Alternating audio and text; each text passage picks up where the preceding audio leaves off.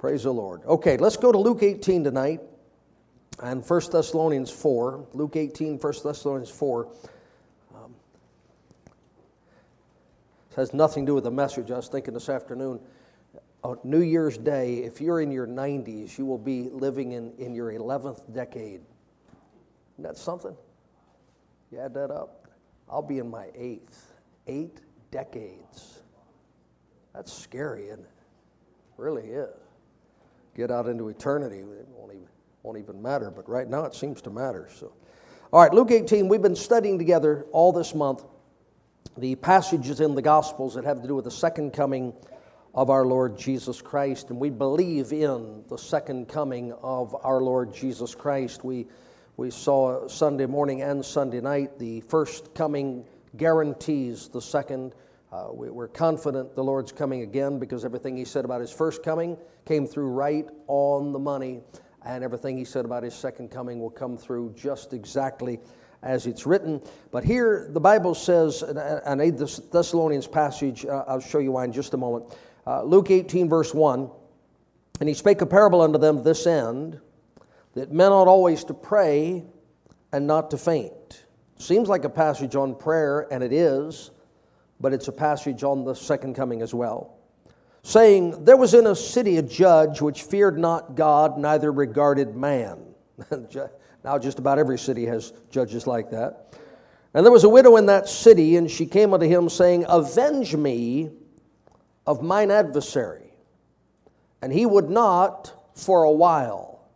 But afterward he said within himself, though I fear not God, nor regard man, yet because this widow troubleth me, I will avenge her, lest by her continual coming she weary me.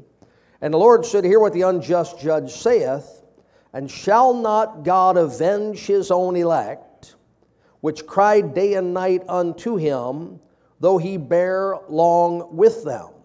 I tell you that He will avenge them speedily. Nevertheless, when the Son of Man cometh, shall He find faith on the earth? 1 Thessalonians 4, don't lose the Luke passage, we'll be right back to it. 1 Thessalonians 4, verse 13, but I would not have you be ignorant, brethren, concerning them which are asleep, that you sorrow not, even as others which have no hope. For if we believe that Jesus died and rose again, even so them also which sleep in Jesus will God bring with Him. Hallelujah. For this we say unto you by the word of the Lord, that we which are alive and remain unto the coming of the Lord shall not prevent them which are asleep. For the Lord Himself shall descend from heaven with a shout, with the voice of the archangel, with the trump of God, and the dead in Christ shall rise first. Then we which are alive and remain shall be caught up together with them in the clouds to meet the Lord in the air, and so shall we ever be with the Lord. Wherefore, comfort one another with these words. The comforting hope of the born-again believer is this passage we just read that is called the rapture of the church, the catching away of the church. It is our blessed hope that Jesus Christ is going to come and take us out of this world. That is not the hope of God's elect. Just look and see if we have any Calvinists with us tonight. The church is not God's elect. Jesus Christ is God's elect, and one nation that God selected are His elect people. The reason this is important is the question Jesus asked in Luke 18, verse 8. When the Son of Man cometh, shall He find faith on the earth? In order for you to be a participant in the rapture of the church, you must believe that Jesus died and rose again. You must put your faith and trust in the finished work of Jesus Christ, which He accomplished for you, or you will not be caught up to meet the Lord in the air. If we believe that Jesus died and rose again, your participating in the rapture is conditioned upon your belief. At the second coming of Jesus Christ, He will avenge His elect. He will establish His kingdom. And that requires no belief on the part of anyone. He is going to do that whether or not the recipients of the blessings believe He is coming to bless them, or those upon whom His wrath shall fall believes that He will ever come again in wrath. When the Lord asks, when I return, shall I find faith on the earth? That's a very different question, or a very different statement than, if you want to go up and meet me in the air, you better believe. The Lord didn't say, if anybody believes, I'll come again. He said, I'm coming again. I wonder if anybody will be believing when I get here. I wonder if anyone will be expecting or anticipating my return when it takes place. To participate in the rapture, you must believe. To participate in the events surrounding the second coming of Christ, no belief is required. We'll get back to Luke in just a second. I want to read you two verses, one from the law and one from the epistles. Leviticus 19, verse number 18 says, Thou shalt not avenge, nor bear any grudge against the children of thy people, but thou shalt love thy neighbor as thyself. I am the Lord. If you were a Jew living under the law and you desired vengeance, you would have to turn that desire for vengeance over to the Lord, because He told you not to execute judgment, but to leave that to Him. In Romans chapter number 12, the Bible says in verse number 17, Recompense no man evil for evil, provide things honest in the sight of all men, if it be possible, as much as lieth in you, live peaceably with all men. Dearly beloved, avenge not yourselves, but rather give place unto wrath, for it is written, Vengeance is mine, I will repay, saith the Lord. Therefore, if thine enemy hunger, feed him, if he thirst, give him drink, for in so doing thou shalt heap coals of fire on his head. Be not overcome of evil, but overcome evil with good. So, the Jew under the law and the Christian under grace are both told to trust God to execute vengeance upon those deserving of vengeance. That's a pretty tough thing, isn't it? Leviticus said, don't hold a grudge. That's harsh. That's a tough command. And Romans says, just be good to them. Just be good to them. Trusting that I will settle all scores correctly when the time comes to settle scores. Now, I am certain that tens of thousands, countless thousands of Israelites lived and died wondering when God would avenge them upon their enemies. Because we all think it's going to be a lot sooner than it turns out to be. And there's many a Christian that's lived and died waiting for God to step up and get the bad guys. And yet here we are, awaiting the Lord's return. If that rapture took place tonight, if the Lord descends from heaven with a shout tonight, and the trumpet sounds tonight, and He calls tonight, and we're caught up to meet the Lord in the air tonight, and we're ushered into the glories of the place He's gone to prepare for us, do you think that as you make your way through the door, you're going to say, Lord, what about that guy that did me wrong? Are you going to get him now? This thirst for vengeance is not going to carry over into your eternal life in heaven. This desire to see God punish the people who have hurt you, it's not going to go with you into that land that is fairer than day. But there is an earthly people, and they were given earthly land, and I guess as much blood's been shed over that land as any land. Maybe Europe's competing for it now. Maybe some parts of Africa are competing for it now. But people have lived and died for hundreds and hundreds and hundreds of years waiting for God to settle scores, and seemingly he doesn't settle scores. Let me read to you, I promise we're going to do the Luke passage unless I die or get raptured. I have every intention of doing the Luke passage. Revelation 6, we're in the tribulation, and people have died in the tribulation at the hands of evil men.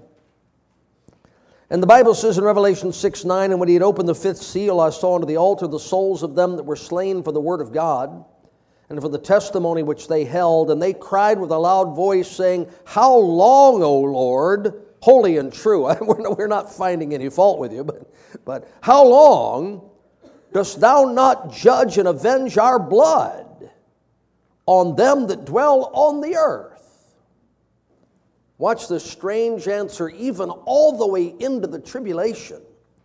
The white robes were given unto every one of them, and it was said unto them that they should rest yet for a little season until their fellow servants also and their brethren that should be killed as they were should be fulfilled.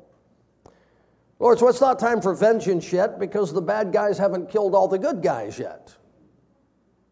If I punish them now, I have to come back and do it again. I'm going to wait until they've finished all their dirty work, and then I'm going to come and deal with it all at once. The point is from Scripture, that person that did you wrong last week, don't hold your breath. That person did you wrong a month ago. That person that hurt you last year. That thing that fell out 10 years ago and hasn't yet been resolved. God is not operating on our timetable. If he said he would avenge the wrong, he will. Well, I want him to do it right now. Yes, but I'm getting way away from our message. But somebody wanted you dead, and the Lord didn't kill you, and you lived long enough to get saved. And some of those people you'd like for God to just crush them because they did you wrong, they might end up getting saved. So we preach the gospel and we go about telling people about Jesus, and we don't hold the grudge, and we're kind to all men, like Romans 12 said, because God is not willing that any should perish, but that all should come to repentance and come to the knowledge of the truth. And we try our best to side with him in that attitude and that desire. But notice in Revelation 6, even after these people have died, they still want vengeance. Interesting. There's a reason for that. Now let's go to Luke and start our Bible study for tonight. Luke chapter 18. Verse 3, there's a widow in the city, and she came to the judge. He's the one with the power to avenge her. She doesn't have the power to avenge her enemies. This judge does, and she says to the judge, Avenge me of mine adversary. And he would not, notice, for a while. It doesn't say that he has no intention of doing so. It just says she's praying and praying and asking and asking and praying and asking and asking and praying, and he's not making a move. But afterward, he said within himself, Though I fear not God nor regard man, yet because this widow troubleth me, I will avenge her, lest by her continual coming she weary me. I'm not comparing, well, I am, but I'm not pressing the point that Jesus Christ doesn't fear God or regard man. But Jesus Christ is not going to avenge his own elect because he's afraid not to. And he's not going to avenge his own elect because someone pressured him into doing it. He's going to do it because he said he would. He's going to keep his word. And if he told people not to take vengeance that he would do it, then he's going to. If he told us not to wage war against those who have harmed us because I will, then he will. But he says in verse number 6, the Lord said, hear what the unjust judge saith. Shall not God avenge his own elect, which cry day and night unto him, though he bear long with them? The parable is about, or the passage is about, not giving up when you're praying. Now think about this. God gives the law. We'll take Israel first, and then we'll take the church. God gives the law in Leviticus chapter 19, don't take vengeance, I will. And then for 30 plus books of the Old Testament, God's people get kicked all over the map. You know, there are people who prayed for God to fulfill his promise to avenge their enemies, who have been dead for thousands of years and haven't yet seen the promised answer to their prayers. They're not praying out of the will of God, they're praying in accord with the will of God. They are holding back, they are trusting God to do what he said he would do, and they're dead, and their grandsons are dead, and their the whole genealogical record of their family has lived and died, and no vengeance. Now here's the New Testament church. It gets kicked off, and the Holy Spirit writes a letter to the Christians at Rome, and they spread that letter around. Everybody reads it, and the Lord says, just do right. Just treat them right. Just love them, feed them, clothe them. Don't take vengeance. I'll do it. Well, it's been a long time since they executed Paul. It's been a long time since those apostles were put to death. That martyr Antipas you read about there in Revelation, early chapters of Revelation, God hadn't raised a hand yet to take out the people that did those things to him. When the Lord says to us, I want you to learn something about prayer from a woman who sought promised vengeance and was told to wait, you might wait your lifetime. You might wait your children's children's lifetime. But if what you have prayed is in accord with what God has promised, it's going to happen. I'll give you my favorite example from the Bible. Book of Job, probably written 1,200, 1,500 or more years before Christ. Job said, oh, that my words, think about this, were printed in a book. 1,400 years after Christ, some guy's looking at a wine press and says, I wonder if I could do with ink what that thing does with olives or grapes. I could just... And old Gutenberg develops a printing press, and 3,000 years later, the Lord turned to Job and said, is that what you asked for? Is that what you wanted? That's a long time to wait for an answer to prayer. But he got it. You know what you have tonight? You have God's words printed in a book. That's an amazing thing. So let's run some references here. Oh, no, I'm sorry, I didn't finish. Verse 7. Shall not God avenge his own elect? That's the Calvinists in the Presbyterian and Baptist churches. No, it's not.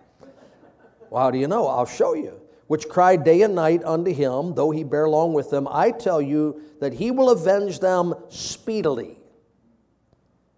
Now here's where people get confused. Jesus never said, I'm coming soon.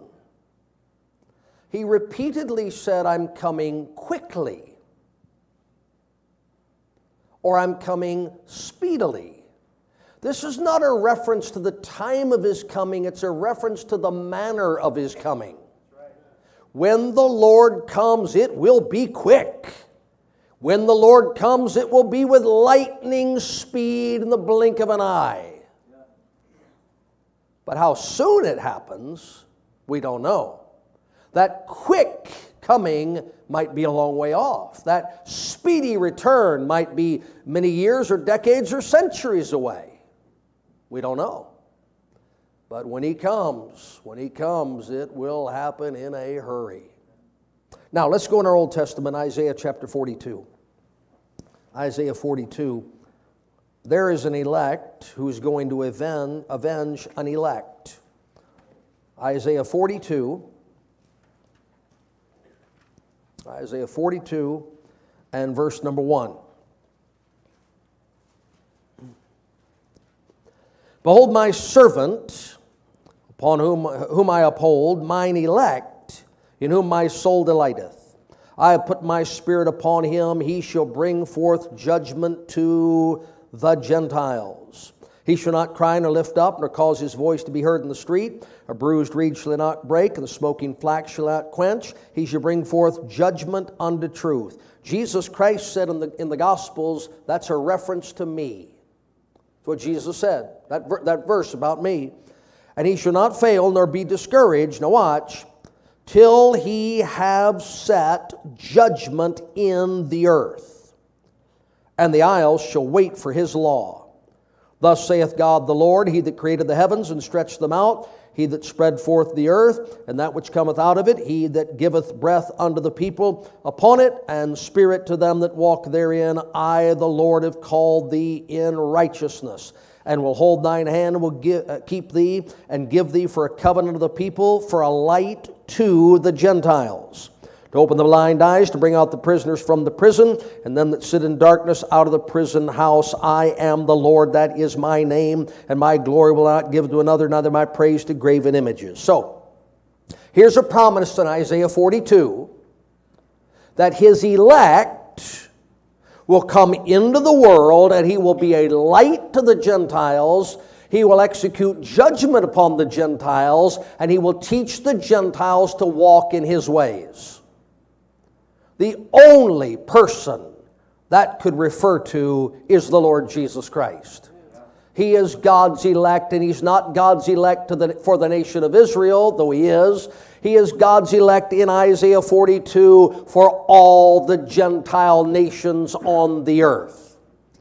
God has chosen that one man to be the Savior of all sinners, first coming, and the ruler of all men, second coming. So he's God's elect. Now, let's go to Isaiah 45. Isaiah chapter 45.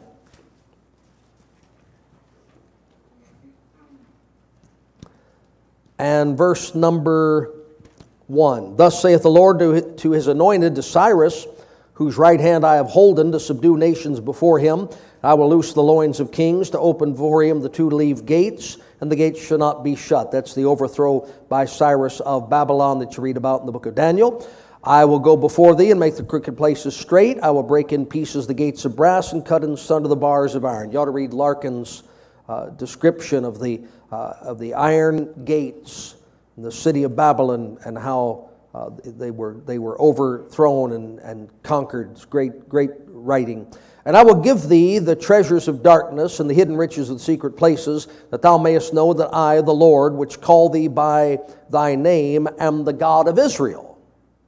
For Jacob my servant's sake, and Israel mine elect, I have even called thee by thy name, I have surnamed thee, though thou hast not known me.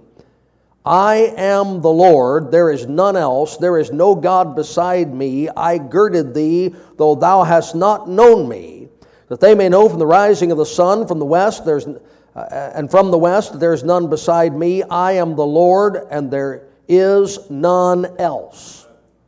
Now, two things. According to Isaiah 45, who is God's elect? Israel and Jacob. What's God going to do? He is going to take Cyrus, a Gentile king, and use Cyrus to overthrow another Gentile king, and then use Cyrus to finance the return of Israel and Judah to their land, to rebuild their city after 70 years of captivity, because God said they'd be 70 years in Babylon, and then they'd go back and rebuild. They've been in Babylon 70 years.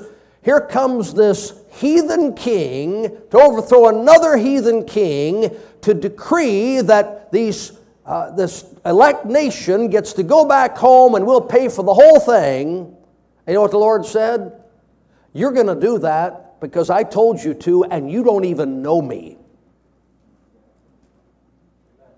I am going to compel you to do what I said I would do to Babylon. I don't need you to believe in me. I don't need you to trust me. I'm going to do it because I said I would. And then I'm going to use the money that you get from overthrowing Babylon to send those people back to rebuild their temple and the walls of their city. And you don't have to know me or believe in me. You're going to do it. You know what that is? That's God avenging His people on Babylon. Everybody see that? Lord avenging His elect. All right, look in Isaiah 65. Isaiah 65. It doesn't require belief if God has prophesied something regarding nations. When God prophesies and says He will do something, nobody has to believe it. He's going to do it. Now, if there's things God offers you a chance to participate in, if you believe certain things, you've got to believe them. But He's going to have a rapture whether you believe or not. Now, if you want to be in the rapture, you've got to be a believer. He's going to have a second coming and set up His kingdom whether anybody believes it or not. Take a look at Isaiah 65, and let's start at verse number 8. Thus saith the Lord, as the new wine is found in the cluster, and one saith, destroy it not, for a blessing is in it, so will I do for my servants' sakes, that I may not destroy them all. And I will bring forth a seed out of Jacob, and out of Judah an inheritor of my mountains, and mine elect shall inherit it, and my servants shall dwell there. How about that? So somebody's coming through and saying, we take these grapes and we just crush them, we just smash them, and the Lord said, yeah, but a blessing comes out of it. Get some new wine comes out of that cluster. And so the nations of the world, they said, well, let's just destroy these people that God's chosen. The Lord said, no, I'm not going to let you destroy all of them, because as messed up as they are, and as bad as they are, and as disappointing as they are, and as rebellious and stubborn as they are, I can still squeeze a little something good out of it before I'm through. So don't destroy them all. And why did the Lord say that? Because they're my elect. Not because they're any good, not because they have any faith, not because they're obedient. But if God doesn't do it, I can't even say He's a liar. He's not a liar. He would have lied. And He's not going to lie. He's not going to lie. Look in Isaiah 65, verse 21. They shall build houses and inhabit them, and they shall plant vineyards and eat the fruit of them. They shall not build and another inhabit. They shall not plant and another eat. For as the days of a tree are the days of my people, and mine elect shall long enjoy the work of their hands. Now, when's this going to happen? Verse 25, the wolf and the lamb shall feed together. The lion shall eat straw like the bullock, and dust shall be the serpent's meat. They shall not hurt and destroy in all my holy mountains, saith the Lord. So, this awaits the second coming of Christ to establish His millennial kingdom. Isaiah 11, the wolf and the lamb and all the animals lie down together, and the nations are all at peace. You know why the Lord's going to do it? Because His elect cried out for vengeance, and He said, just keep calling, just keep crying, don't give up. Well, it's been a long time. It has been a long time. But if I said I'd do it, I'll do it. Now, what's the basis of this cry for vengeance? While we're in Isaiah, look at chapter 61. Isaiah 61. We know this passage about Jesus Christ. He went into the synagogue, took that roll of the Scripture, read it, didn't correct a single word of it.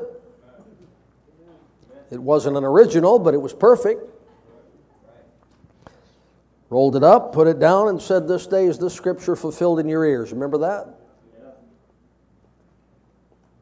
You must believe the Bible because you weren't there. Yeah, I remember that.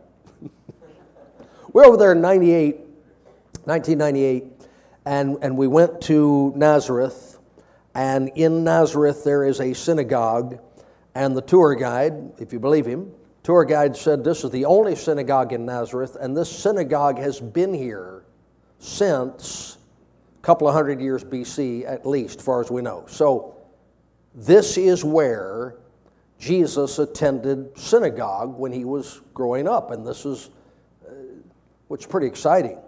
And it's a building like this, not near this large, but stone walls, and out of the stone wall was a bench made of stone that went all the way around three sides of the building. And I sat down on the end of that thing, and I just started sliding, and I slid all the way down, and people started, "What are you doing?" I said, "Somewhere in here is where he sat. And before I leave this building, I am going to sit where Jesus sat when he was here in this building." I mean, that was really, really exciting. Everywhere else we went, the guy said, "We don't know where he fed the 5,000. You think they put a sign up? I fed 5,000 here. It's all just a guess." But that place was not a guess, and so I got in on that. Anyway, Isaiah 61, verse 1. "The Spirit of the Lord God is upon me, because the Lord hath anointed me to preach good tidings unto the meek. He has sent me to bind up the brokenhearted, to proclaim liberty to the captives, the opening of the prison to them that are bound, to proclaim the acceptable year of the Lord." You see the comma there? When Jesus read this passage in Luke, he stopped there. You know why? Because everything up to there has to do with his first coming. And what comes after there has to do with his second coming. So Jesus reads up to that comma, and he closes the book, and he gives it back, and he says, "This day is this scripture fulfilled in your ears. This is going on now." Why didn't he read the rest of it? Well, take a look. "And the day of vengeance of our God, to comfort all that mourn, to appoint unto them that mourn in Zion, to give them beauty for ashes, the oil of joy for mourning, the garment of praise for the spirit of heaviness, that they might be called trees of righteousness, the planting of the Lord, that he might be glorified. And they should build up the old wastes," and so on and so forth. Now, watch why you have to rightly divide the word, and you have to believe in a first coming and a second coming of Jesus Christ. "Spirit of the Lord God is upon me, because the Lord hath anointed me to preach good tidings unto the meek." If the nation of Israel crucifies their Messiah, and God sends the Romans in to destroy their city, and God persecutes them and scatters them to the ends of the earth, they can still have good tidings preached to them. See that? Wherever they are. "Bind up the brokenhearted." Anybody that will believe on the Lord Jesus Christ can be saved. There's saved Jews in our congregation. Praise the Lord. "And proclaim liberty to the captives." He'll take you out of the hand of the devil and give you to Jesus Christ. Hallelujah. But look at verse number 2. "The day of vengeance of our God, to comfort all them that mourn, to appoint unto them that mourn in Zion, give them beauty for ashes." Verse 3, "To build the old waste." Listen, that Bible says the gospel goes to the Jew first and also to the Greek. When those Jews got saved at Galatia, you know what it did for Jerusalem? Nothing. When those Jews got saved in Rome, you know what the Roman Empire did? Persecuted them just like they had Christians. There's some great converted Jews preaching the gospel. You can hear them on the radio. You can hear them on the internet. Thank the Lord for it. You know what that's done for that wasteland, war land over there in the Middle East? Nothing. So either Jesus Christ just promised more than he could fulfill back here in Isaiah, or he's coming again. And if he stopped in the middle of this passage in Isaiah 61 before he got to the part about the vengeance, it doesn't mean that he's not going to avenge his elect. It just means he's not going to do it this side of the rapture, the tribulation, and the second coming.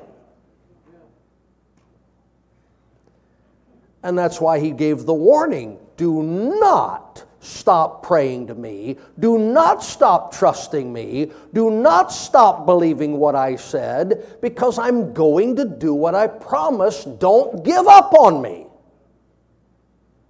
Look in Deuteronomy 32. Deuteronomy chapter 32.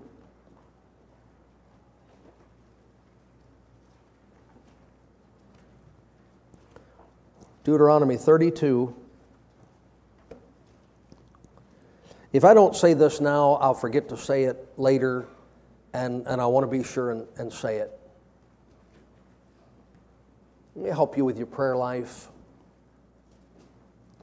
If you pray for things that God has not promised, it's okay. Casting all your care upon Him. It's okay. If you pray for things that aren't spelled out in the Bible, it's okay. He wants us to talk with Him and fellowship with Him and pour out our heart to Him. But do not get angry or bitter or disappointed with the Lord if He doesn't answer your prayers, if you're praying for things He hasn't promised. Every time my kids were sick, I prayed for God to heal them instantly. And there were times He did miraculously. I could tell you a story, you'd think I was a charismatic. I've seen God miraculously heal my children. And then there's other times He healed them after 7 days of a cold or 2 weeks of a flu or fever, and that just ran its course, and the Lord raised them up. He didn't promise to heal my children. But every time they're sick, I ask Him to. Every time my wife rears back and is going to hit me, I pray, God, please, mercy in her heart. Sometimes He does, sometimes He doesn't, but He hasn't promised. You understand what I'm saying? But if you're praying, so here's what I'd encourage you to do. Find out what God promised and pray for that. Because we ask anything in His name, we know that we have the petitions we desired of Him. It's one thing to go to God in your name and say, God, here's what I want. But it's another thing to go to God and say, God, here's what your son wants.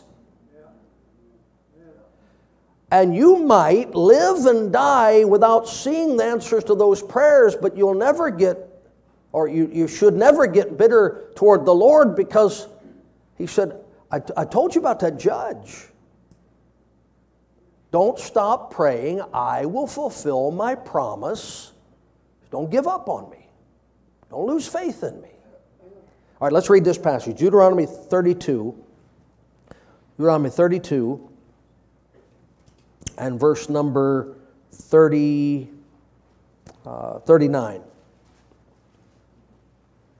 Sure I'm in the right place here. See now that I, even I, am He, and there is no God with me. I kill and I make alive. I wound and I heal. Neither is there any that can deliver out of my hand.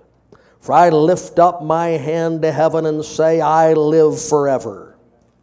If I whet my glittering sword and mine hand take hold on judgment, I will render vengeance to mine enemies, and will reward them that hate me. And I will make mine arrows drunk with blood, and my sword shall devour flesh, and that with the blood of the slain of the captives, from the beginning of revenges upon the enemy. Rejoice, O nations, with His people. See, His people aren't the nations, but they're all going to rejoice.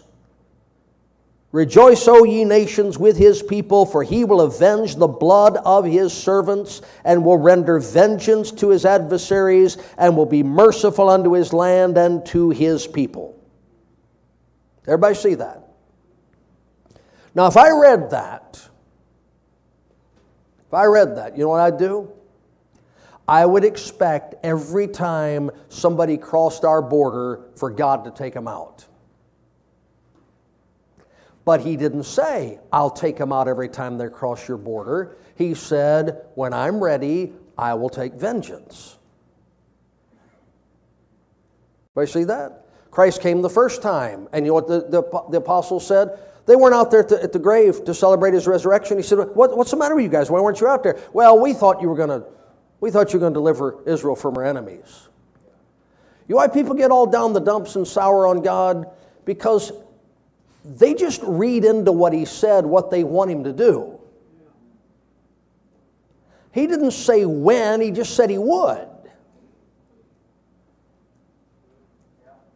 But you can understand why this woman in Luke 18, and why the people under the altar, Revelation 6, and why Christians in prison and concentration camps, you can understand why everybody's taking these verses to God and saying, Lord, you promised vengeance and you told us not to do it. Where is it?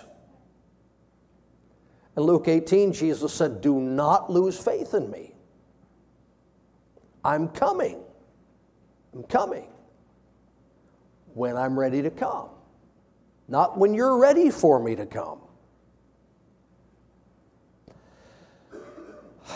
It's hard for me to not see the whole world as people argue, say, well, you think the earth's the center of the universe, you think the sun's the center, you think God's throne's the center.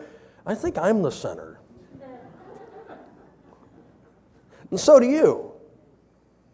When one of my loved ones dies, I wish the rapture had taken place the day before so we could have all gone to be with the Lord and not have to go to the funeral home. But then at the funeral, you preach the gospel and somebody gets saved. So in my world, it'd been good to have the rapture a week earlier, but in their world, thank the Lord, He didn't come until I could get saved. So I want vengeance because I'm suffering. God's elect want vengeance because they're scattered. God's church wants vengeance because they're being persecuted all over the earth. The religion of peace, they got another big army going. They're all the way down now. They killed all those Christians in North Nigeria. Now they're down in Central Nigeria and just killing them by the thousands over there. You don't think those people are praying saying, God, you told us. You told us to call on you for vengeance. It's tough, isn't it? It's tough being in a body that's promised maybe 70 years, praying to a God that's eternal. Because quickly to an eternal God is not the same as quickly to somebody that's trying to make it to 50. Look in your Bible in Jeremiah 46. Jeremiah chapter 46.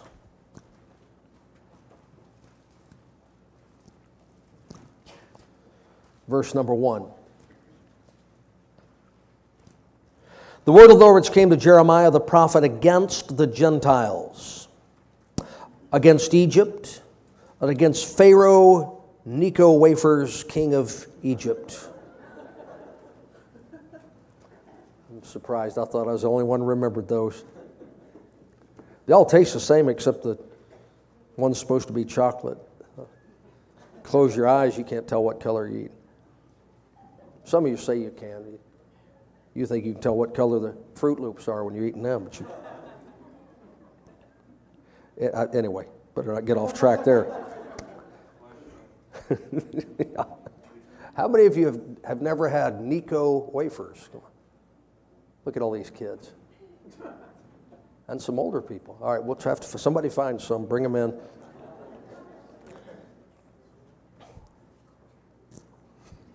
Sneak them in down at St. Peter's. That'd be bad. Anyway, all right, I got to get back on this. Against Egypt, against the army of Pharaoh Necho, king of Egypt, which was by the river Euphrates in Carchemish, which Nebuchadnezzar, king of Babylon, smote in the 4th year of Jehoiakim, son of Josiah, king of Judah. Order ye the buckler and shield, and draw near to battle. Harness the horses, and get up, ye horsemen, and stand forth with your helmets, furbish the spears, and put on the brigandines. How many of you ever put on brigandines? They're harder to find than... Anyway, wherefore, I have seen them dismayed and turned away back. and their mighty ones are beaten down and are fled apace, and look not back. For fear was round about, saith the Lord. Let not the swift flee away, nor the mighty man escape. They shall stumble and fall toward the north by the river Euphrates. Who is this that cometh up as a flood, whose waters are moved as the rivers? Egypt riseth up like a flood, and his waters are moved like the rivers. And he saith, I will go up and will cover the earth. I will destroy the city and the inhabitants thereof. Come up, ye horses, and rage, ye chariots, and let the mighty men come forth, the Ethiopians and the Libyans that handle the shield, and the Lydians that handle and bend the bow. God says, come on, all of you. You don't like me? You don't like me? You want me to? Come on. Bring what you got. Get your horses. Come on, get your weapons. Come on. For this is the day of the Lord God of hosts, a day of vengeance, that he may avenge him of his adversaries, and the sword shall devour, and it shall be satiate and made drunk with their blood. For the Lord God of hosts hath a sacrifice in the north country by the river Euphrates. How about that? You see why God's people kept thinking he's going to come and kill all the people that are persecuting us? He promised us. He told us. He said he'd do it. And you know what happened? One by one, the people of God's elect nation stopped believing he would do it. And there was a slight reviving after 400 silent years when John the Baptist got them stirred up and Jesus worked all those miracles, and they thought, well, maybe God didn't lie. And then they saw that Messiah hanging on a cross.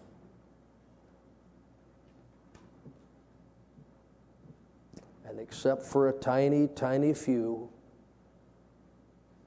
most of them just, the only thing they think is important about being a Jew is being a Jew.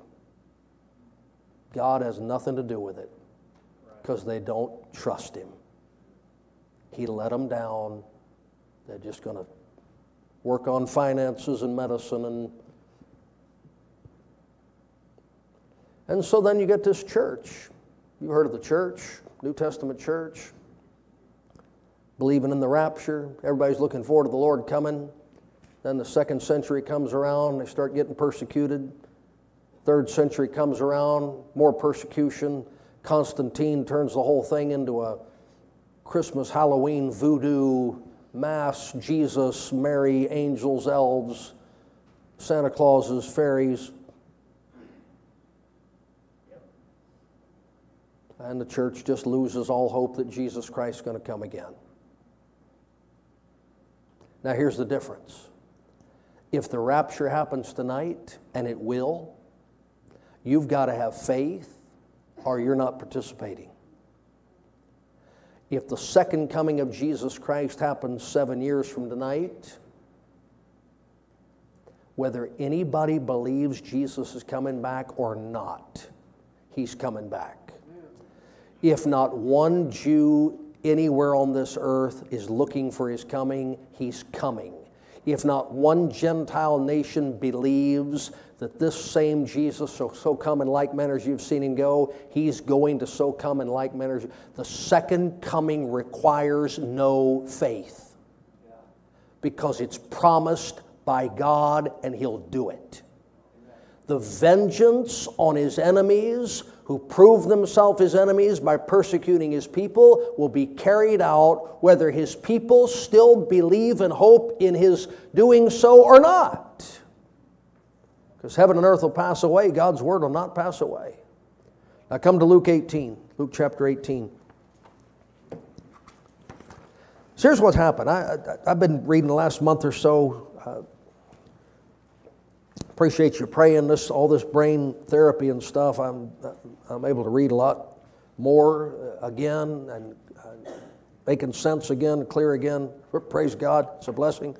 We're reading a lot about the history of how these different denominations just went into apostasy. And so many of them, and it's happening It's happening in these decades in the independent Baptist churches.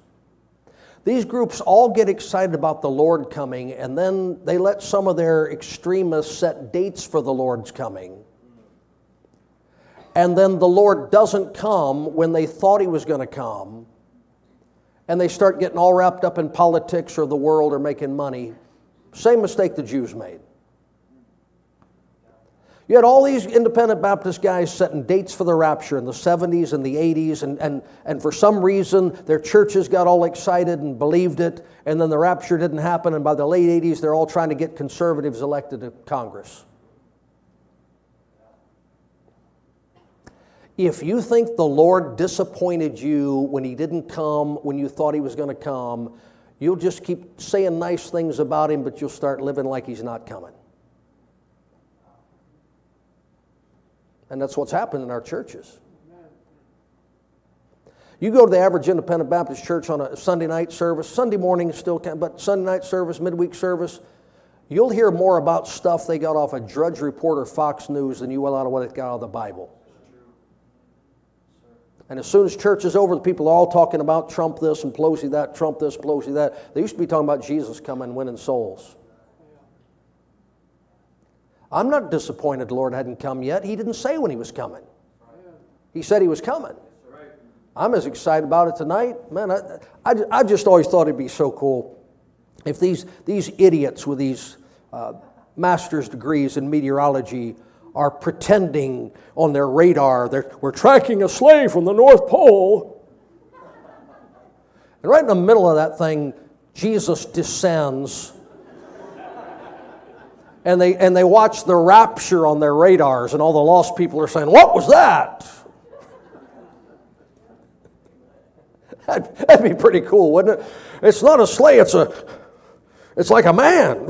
He's just coming down, and woohoo!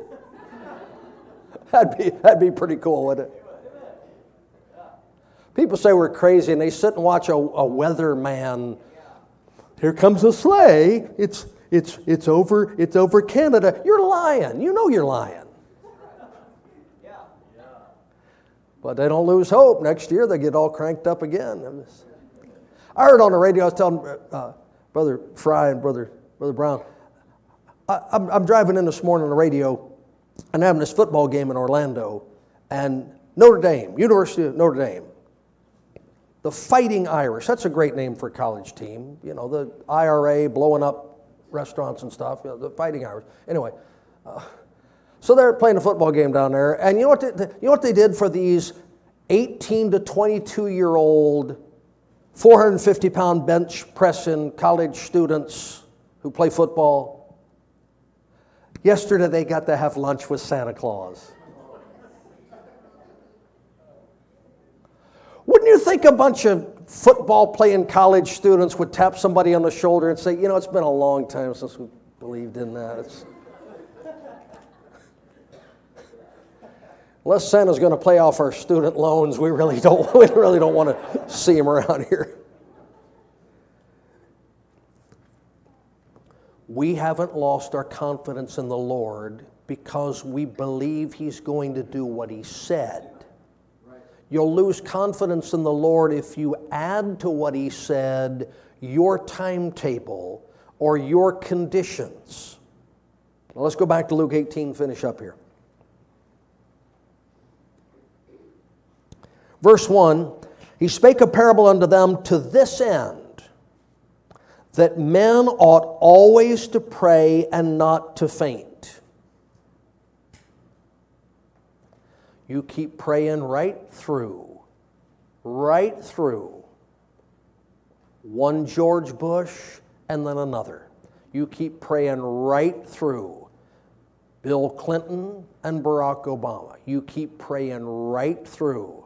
Donald Trump and then Hillary, the next president. Oh, no, the Lord wouldn't let that happen. See what I mean?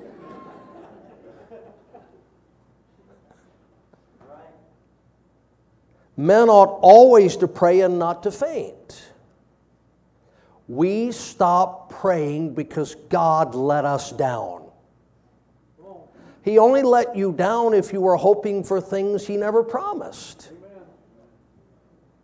Saying, there was in a city a judge which feared not God, neither regarded man. There was a widow in that city, and she came unto him, saying, Avenge me of mine adversary.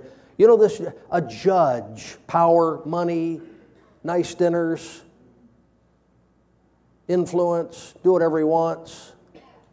He don't owe this widow anything. He doesn't have to do a thing for her. I mean, a widow in Jesus' time? It's a miracle she even got close enough for him to hear her voice.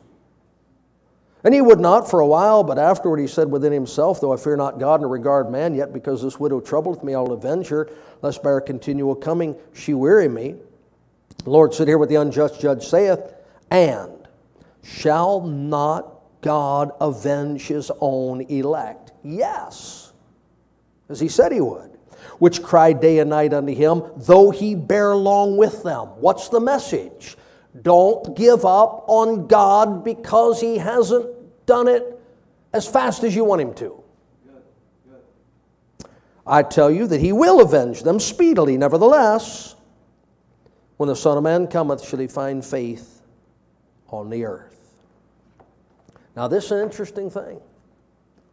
Because if the rapture happens tonight, everybody that believed God is going up. That really doesn't leave any faith on the earth, does it? The Bible says in 2 Thessalonians, if you've heard the truth and rejected it, you're doomed. You miss that rapture, you're doomed.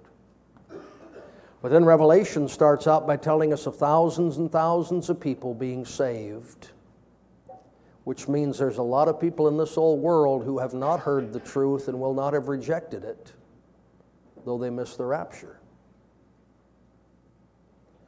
Well, let's suppose all of them are martyred. Let's suppose all of them are killed. Let's suppose, as we believe the Bible teaches in Revelation 11, the two witnesses are caught up to be with the Lord. We see these martyrs waiting, and then we look later in the tribulation, and there they are around the throne of God. Let's say God, a second time, close of the tribulation, takes out all those that have believed on Him.